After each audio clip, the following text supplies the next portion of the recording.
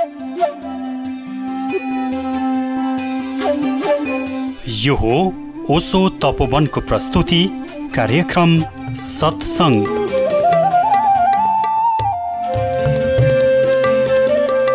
नमस्कार, ओशो तपोवनको प्रस्तुति कार्यक्रम सत्संगमा स्वागत छ। यो कार्यक्रम सत्संग तपाईले capital FM 92.4 megahertz Kathmandu, radio Sarangi 101.3 megahertz Purwanchal र रेडियो सारङ्गी 93.8 मेगाहर्ज पश्चिमाञ्चलमा एकैसाथ सुनिरहनु भएको छ। कार्यक्रम सत्संगमा हामी जीवन र जगतका विभिन्न विषयमा बोधिसत्व स्वामी आनन्द अरुणज्यूसँग कुराकानी गर्नेछौँ।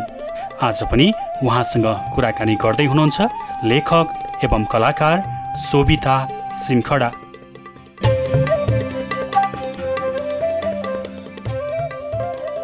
म पृथ्वीमा जन्मिन जाँदैछु, तिमी आउनु पर्यो मेरो कामको प्रचार गर्नुको लागि। अनि विवेकानन्दले तपाईँ जानुहोस्, म पछि आउँछु भन्नुभयो। रामकृष्ण जन्मभयो, पछि विवेकानन्दले जन्मिनुभयो। यहाँ आएर विवेकानन्दले के पनि याद थिएन, यत्रो प्रमिस। यो पृथ्वी लोक यस्तो छ कि सबै बिसारिदिन्छ। हामीलाई पनि थाहा छैन हामी कहाँ कहाँ आएको हौँ। तिमीलाई के थाहा छ तिमी कुन जन्ममा कोसँग बस्या हो, कति तपस्या गरे हो, उसँग के सम्म, कसैले हामीलाई केही पनि थाहा छैन नि। यो लोकमा आएपछि सबै विस्मृत हुन्छ। त हाम्रो के इतिहास छ? हाम्रो इतिहास र ओशोसँग कनेक्सन नभएको भए यो प्यासनबाट तिमी सब छोडेर त पनि बस्नै सक्दैन, कोही बस्न सक्दैन होइन।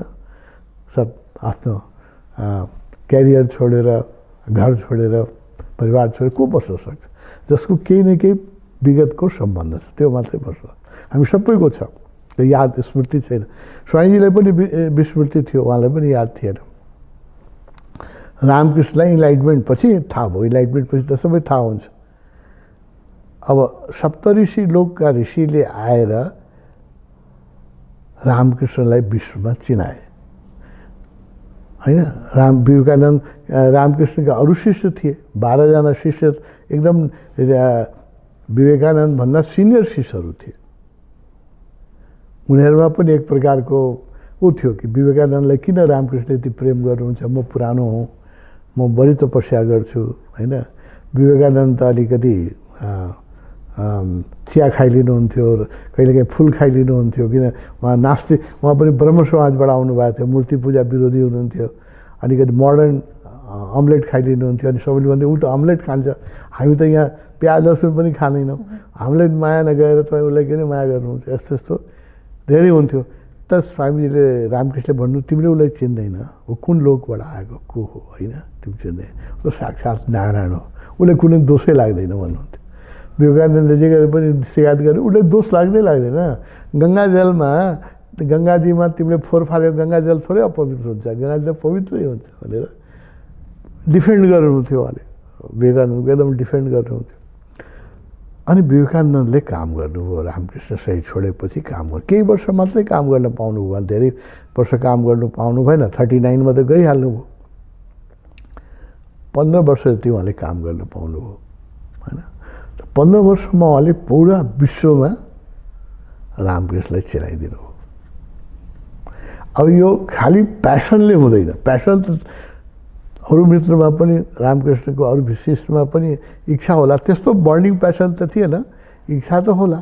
तर विवेकानन्दको भित्र लगन पनि थियो, प्रेम पनि थियो र सप्तऋषि लोकको तपबल पनि थियो होइन। तपबल चाहिन्छ, तपस्याको बल नभइकन इच्छाले केही हुँदैन, इच्छा त सबैको हुन्छ होइन। तपको बल चाहिँ त्यही हामीले तप गरिराखेका छौँ। तिमीहरूले पनि तप गर होइन, तपस्या गर। अनि हामीले तपोबल भयो भने त्यो सबभन्दा ठुलो बल हो त्यो। साधनाको बल, अनेस्टीको बल होइन, इमान्दारी, सत्यको बल, ध्यानको बल जब हाम्रो भित्र हुन्छ त्यसले काम गर्छ, उबिना साथ काम गर्छ। मान्छेले बोल्नु पर्दैन, उपस्थितिले काम गर्छ। स्वामीजी जब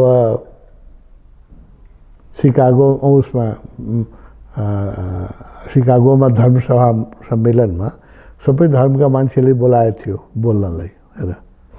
अनि के भएको थियो भने फर्स्ट डे इन्ट्रोडक्सनमा हरेक धर्मलाई 5 मिनट टाइम दिएको थियो।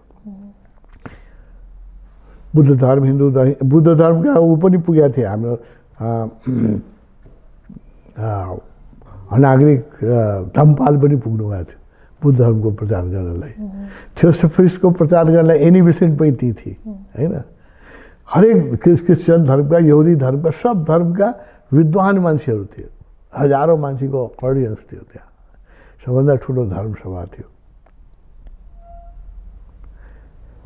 त्यसमा जब विवेकानन्द एनी बेसेन्टले लेखेको छ, एनी बेसेन्टको एकाउन्ट पढ्नुपर्छ। विवेकानन्द जब उठ्नुभयो उहाँलाई पनि के भयो, हिन्दू धर्मको प्रतिनिधि स्वामी विवेकानन्द आउनु भएको छ, इन्ट्रोडक्सन भयो। उहाँलाई पहिलो सभामा 5 मिनट सबैलाई फर्स्टमा आफ्नो धर्म, आफ्नो परिचय दिनलाई आफ्नो धर्मको 5 मिनट बोल्ने टाइम दिएको थियो। उहाँलाई पनि 5 मिनट टाइम दिएको छ। विवेकानन्दजी आउनुभयो। एनी बेसेन्टले लेखेको छ। एनी बेसेन्ट थियोसोफीको प्रचार गर्न गएको थियो। जब उहाँ उभिनुभयो मञ्चमा, एनी बेसेन्टले भन्यो कि यस्तो लाग्यो बिजुली कड्क्यो होइन। बोल्नु भएकै छैन,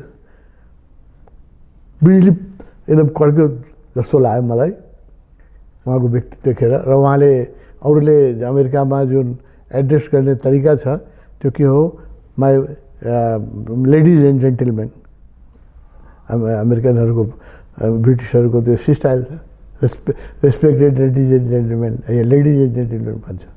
सबैले त्यही भनेको थियो, तरिकै त्यही हो। उहाँले उठेर चाहिँ my American brother and sister भन्नुभयो। नौलो कुरा हो, यसरी कहीँ भन्दैन। र इन्डियाबाट आएको मान्छे, हिन्दू धर्मलाई त उनीहरूले सानो धर्म मान्थे, इन्डियालाई गुलाम मान्थ्यो। गए गुज्रेको देश, साँप नचाउने, हात्ती नचाउने देश, यो जादुगरको देश हो, यसलाई इन्डियालाई कुनै इज्जतै थिएन। त्यसको प्रतिनिधि आएर हामीलाई चाहिँ ब्रदर एन्ड सिस्टर होइन। र उसले चाहिँ मञ्चमा आएर म अमेरिकन ब्रदर एन्ड सिस्टर भन्नुभयो। अब हेर के भयो, तपोबल के हुन्छ भने उहाँ मञ्चमा उभिनुभयो। एनी बेसेन्टले लेखाएको छ, एनी बेसेन्टको एकाउन्ट पढ्नुपर्छ। उसले के लेख्यो भने, मैले देखेँ विवेकानन्दको पछाडि एउटा व्हाइट क्लाउड छ, औरा, सेतो, पछाडि सेतो औरा छ। मैले देख्दा देख्दा त पछि देखेँ कि त्यो रामकृष्ण हुनुहुन्थ्यो पछाडि, गुरु होइन, गुरु हुनुहुन्छ। र उहाँले जुन भन्नुभयो my American brother and sister, हजारजना अडियन्स उठेर ताली बजाउन लाग्यो। मान्छे यस्तो हिप्नोटाइज भयो कि 5 मिनटसम्म मान्छे ताली नै बजाइराख्यो। जति टाइम उहाँलाई दिएको थियो 5 मिनटसम्म मान्छेले। अब त्यो व्यक्तित्वको तपोबल हो यसलाई भन्छ होइन। यो माई अमेरिकन ब्रदर एन्ड सिस्टरमा के छ होइन, केही ठुलो कुरा त होइन। तपोबल के हुन्छ, वर्ल्डको बल होइन, विद्वताको बल होइन। उहाँ उभिएर मञ्चमा उभिनुभयो। देश व्यक्तित्व पनि विवेकानन्दको त बडो राजा जस्तो व्यक्तित्व हो कि। हि वाज ह्यान्डसम सन्यासी, बहुत ह्यान्डसम हुनुहुन्थ्यो, अति राजा जस्तै लाग्नुहुन्थ्यो। आँखा एकदम ठुलो ठुलो, बहुत सुन्दर पर्सनालिटी छ उहाँको। त्यहाँ उठेर उहाँले जब अब वैज्ञानिक वस्त्रमा त्यो पगडी लगाएर अमेरिकन ब्रदर एन्ड सिस्टर भनेपछि मान्छे त हिप्नोटाइज भयो, यतिले हिप्नोटाइज भयो। 5 मिनटसम्म ताली नै बजायो। सबै अमेरिकन उठेर 5 मिनटसम्म ताली बजाइराख्यो होइन। घन्टी बज्यो, उहाँको टाइम सिध्यो। उहाँले बोल्न पाउनु भएको छ एक शब्द, माई अमेरिकन ब्रदर सिस्टर, काम भइसक्यो। अनि आयोजकहरूले होइन, उहाँले फेरि 5 मिनट टाइम थप्नु पऱ्यो। उहाँको त्यो कुरै भन्न पाइएन। भने उहाँ एकजना मात्रै हुनुहुन्थ्यो जसलाई कि अमेरिकनहरू त बडो टाइमको पङ्क्चुअल हुन्छ, सबैको रुटिन छ।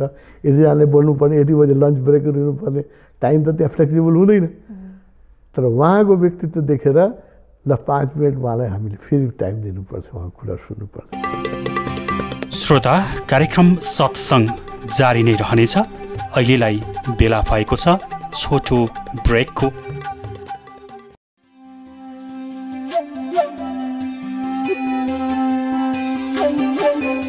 यो हो ओशो तपोवनको प्रस्तुति कार्यक्रम सत्सङ्ग। ब्रेकपछि पुनः स्वागत छ। आउनुहोस् सत्सङ्गलाई निरन्तरता दिउँ। र 5 मिनट जुन उहाँले बोल्नुभयो, ओन्ली 5 मिनट। सिकागो तिमी सबैजनाले म भन्छु जो सुनिराख्नु, विवेकानन्दको सिकागो स्पिच युट्युबमा छ, त्यो सुने हुन्छ होइन। 5 मिनट उहाँ जुन बोल्नुभयो त्यो 5 मिनट उहाँले कम बोल्नुभयो, ताली बढी बज्यो। पिपुल वेयर जस्ट हिप्नोटाइज या भनौँ त्यो उहाँको तेजले सबै, हिप्नोटाइज राम्रो वर्ड होइन, सबैजना आह्लादित भइसक्यो त। 5 मिनटसम्म कम उहाँको एक एक सेन्टेन्समा ताली बज्थ्यो। People were just allured by his presence. एक दिन अगाडिसम्म उहाँ सुत्ने पैसा थिएन। जुन दिन उहाँले भाषण दिनुपर्ने थियो उहाँको ऊ पनि हराएको थियो, इन्भिटेसन पत्र पनि हराएको थियो। त्यो रातमा उहाँ रेलवे मालगाडीमा पुराल राखेर आउँछ, त्यसमा राति सुत्नु भएको थियो। पैसा थिएन होटलमा बस्नलाई। राति चाहिँ रेलवे स्टेसनमा मालगाडीमा जुन पुराल हुन्छ त्यसमा सुत्नु भएको थियो। उहाँको चिजहरू पनि, इन्भिटेसन कार्डहरू पनि हराएको थियो। बडो विषम परिस्थिति थियो। र बिहान चाहिँ उहाँको जुन प्रवचन भयो, in the evening he was known all over the America. सारा रेडियोमा, सारा त्यो बेला त टिभी थिएन, रेडियो थियो, पत्र पत्रिका थियो, सबै पत्र पत्रिकाको फ्रन्ट पेजमा Vivekananda. Next day he was known all over the America. अब यो प्यासनले मात्रै हुँदैन, विद्वताले मात्रै हुँदैन, यो त तपबल चाहिन्छ होइन। हामी सबै त्यो तप गरौँ, तपस्या गरौँ होइन। त्यो ध्यानको बल चाहिन्छ, त्यसले काम गर्छ, शब्दले गर्दैन होइन। यो तपोवन टिकेकै ध्यानको बलले। दुनियाँका यत्रा ठुला शक्ति जसले कि दुनियाँमा 500 कम्युन यस्ता बन्द गराइसके, त्यसले किन तपोवन बन्द गर्न सकेन? पैसा त कम खनाएको होइन, यहाँ पनि पुरै खनाएको होइन। अस्ट्रेलियामा 1 दर्जन कम्युन बन्द गराए, इङ्ल्यान्डमा 6वटा कम्युन बन्द गराए, अमेरिका, जर्मनीमा त्यत्रो स्टेप, त्यसले नेपालको किन बन्द गराउन सकेन? तपबलले, हाम्रो तपस्याले। जसो हाम्रो तप हुन्छ, इमान्दारी हुन्छ, हाम्रो भित्र गुरु भक्ति हुन्छ, कसैले हलाउनै सक्दैन, हल्दैन। त्यो तपबल हाम्रो चाहिँ ल्याउनु पर्छ, त्यसले काम हुन्छ, शब्दले काम हुँदैन। अरेटरी होइन, अरेटरी त अर्कै हो। एक से एक राम्रो अरेटरहरू हुन्छन्, राम्रो भाषण गर्न सक्छन् होइन। एक से एक विद्वान पिएचडीहरू छन्। ओशोमै कति पिएचडी, ओशो दर्शनमा अहिले पिएचडी भइरहेको छ। ओशो दर्शनमा मान्छेले पिएचडी गरिरहेका छन्। एक से एक पर्सनालिटी छन्, एक से एक धनी घरका व्यक्ति छन्। यो सबले काम हुन्छ, तर जो रियल काम हो त्यो साधनाको बलले हुन्छ। त्यो हामीले प्राप्त गर्नुपर्छ। जुन दिन अब ममा यतिकै छ, त्यस कारण यतिकै काम हो। योभन्दा बढी मैले ध्यान राम्रोसँग गरे भए योभन्दा 10 गुणा काम हुन्थ्यो। मलाई त अफसोस छ, काम भएन। अब जति काम हुनुपर्ने, ओशो जस्तो व्यक्तित्वलाई चिनाउनु। ओशो त रामकृष्णभन्दा धेरै माथिको व्यक्तित्व हो नि। रामकृष्णसँग त अभिव्यक्ति थिएन, ओशोसँग त अभिव्यक्ति पनि छ होइन। ओशोको एक एक लाइन पढेपछि नाच्छ मान्छेले होइन। आज बिहान म उहाँको अल्फा एन्ड ओमेगाको एउटा लेक्चर सुनेर 8 बजेदेखि 11 बजेसम्म त्यही लेक्चर रिपिट गरेर 5वटा सेन्टेन्स बार सुनिराखेँ होइन। मैले योगा पनि गर्न सकेन, केही पनि गर्न सकेन, सुनेरै हालत। अब त्यो अल्फा ओमेगा जो ओशोले बोल्नु भएको छ, माई गड, त्यो शब्द सुनेर ध्यान लाग्छ। कसको को छ यस्तो अहिले संसारमा त्यो शब्द सुनेर ध्यान लाग्ने? आज मलाई बिहान 8 बजेदेखि 11 बजेसम्म उहाँको मैले त्यही शब्द दोहोऱ्याएर सुनिरहेँ। म आई वाज इन ट्रान्स। म एकदम अमनी दशामा, एकदम यस्तो हाइटमा थिएँ कि म शब्दबाट वर्णन गर्न सक्दिनँ। अब त्यो पावर छ ओशोको लेक्चरमा, त्यो कसैमा मैले देखाएको छैन होइन। अब यस्तो महापुरुषलाई पनि यो विधर्मीहरूले फोटो राख्न दिएको छैन। युट्युब बन्द गराइदिन्छ, फेसबुक बन्द गराइदिन्छ र हामीले उनीहरूलाई तह लगाउनु सकिरहेको छैन, किनभने हाम्रो तपबल पुगेको छैन। तपबल हाम्रो बढाउनुपर्छ, तपबल भयो भने काम हुन्छ। स्वामीजी, एकजनाले सत्सङ्गमा हजुरले योग लक्ष्मीको बारेमा विस्तृत भन्छु भन्नुभएको थियो, उहाँको बारेमा सुन्न पाए हुन्थ्यो भन्नुभएको छ युवराज लामा। अब योग लक्ष्मीको बारेमा मेरो बडो श्रद्धा छ, किनभने उहाँ एकदम समर्पिता, टोटली 100% सरेन्डर्ड महिला हुनुहुन्थ्यो भगवानप्रति। जस्तो अब भगवान राधा जस्तो कृष्णप्रति समर्पित थियो, त राधा कृष्णको त रोमान्टिक लभ पनि थियो। लक्ष्मीको त एउटा शिष्यको रूपमा 100% समर्पिता थियो र समर्पणकै बलमा ऊ इन्लाइटेड भए। लक्ष्मीका भगवानले यति काम दिनुभएको थियो, यति काम गर्थ्यो कि उसलाई ध्यान गर्ने समय नै हुन्थेन। भगवानले काम थुपार्दै जानुहुन्थ्यो र ऊ धेरै काम गर्नुपर्छ भन्ने उसलाई भित्र प्रेम थियो। पुनः आश्रम आएपछि जब निर्वाणको काम सुरु भयो, पैसा कलेक्ट गर्नु पर्यो, विदेशमा खबर पठाउनु पर्यो, एकाउन्टदेखि लिएर ट्याक्सदेखि लिएर सारा जिम्मा उसैमाथि थियो। अनि उसले चाहिँ अब म यति काम गर्नलाई मैले अन्न खाएँ भने म काम गर्न सक्दिनँ, निद्रा लाग्छ, आलस्य लाग्छ। 74 देखि म त उसको एकदम नजिक बस्याउँ, 74 देखि 81 सम्म उसले अन्नै खाएन। किन अन्न खायो भने सुत्नुपर्छ। अब यस्तो मान्छे भेट्छ।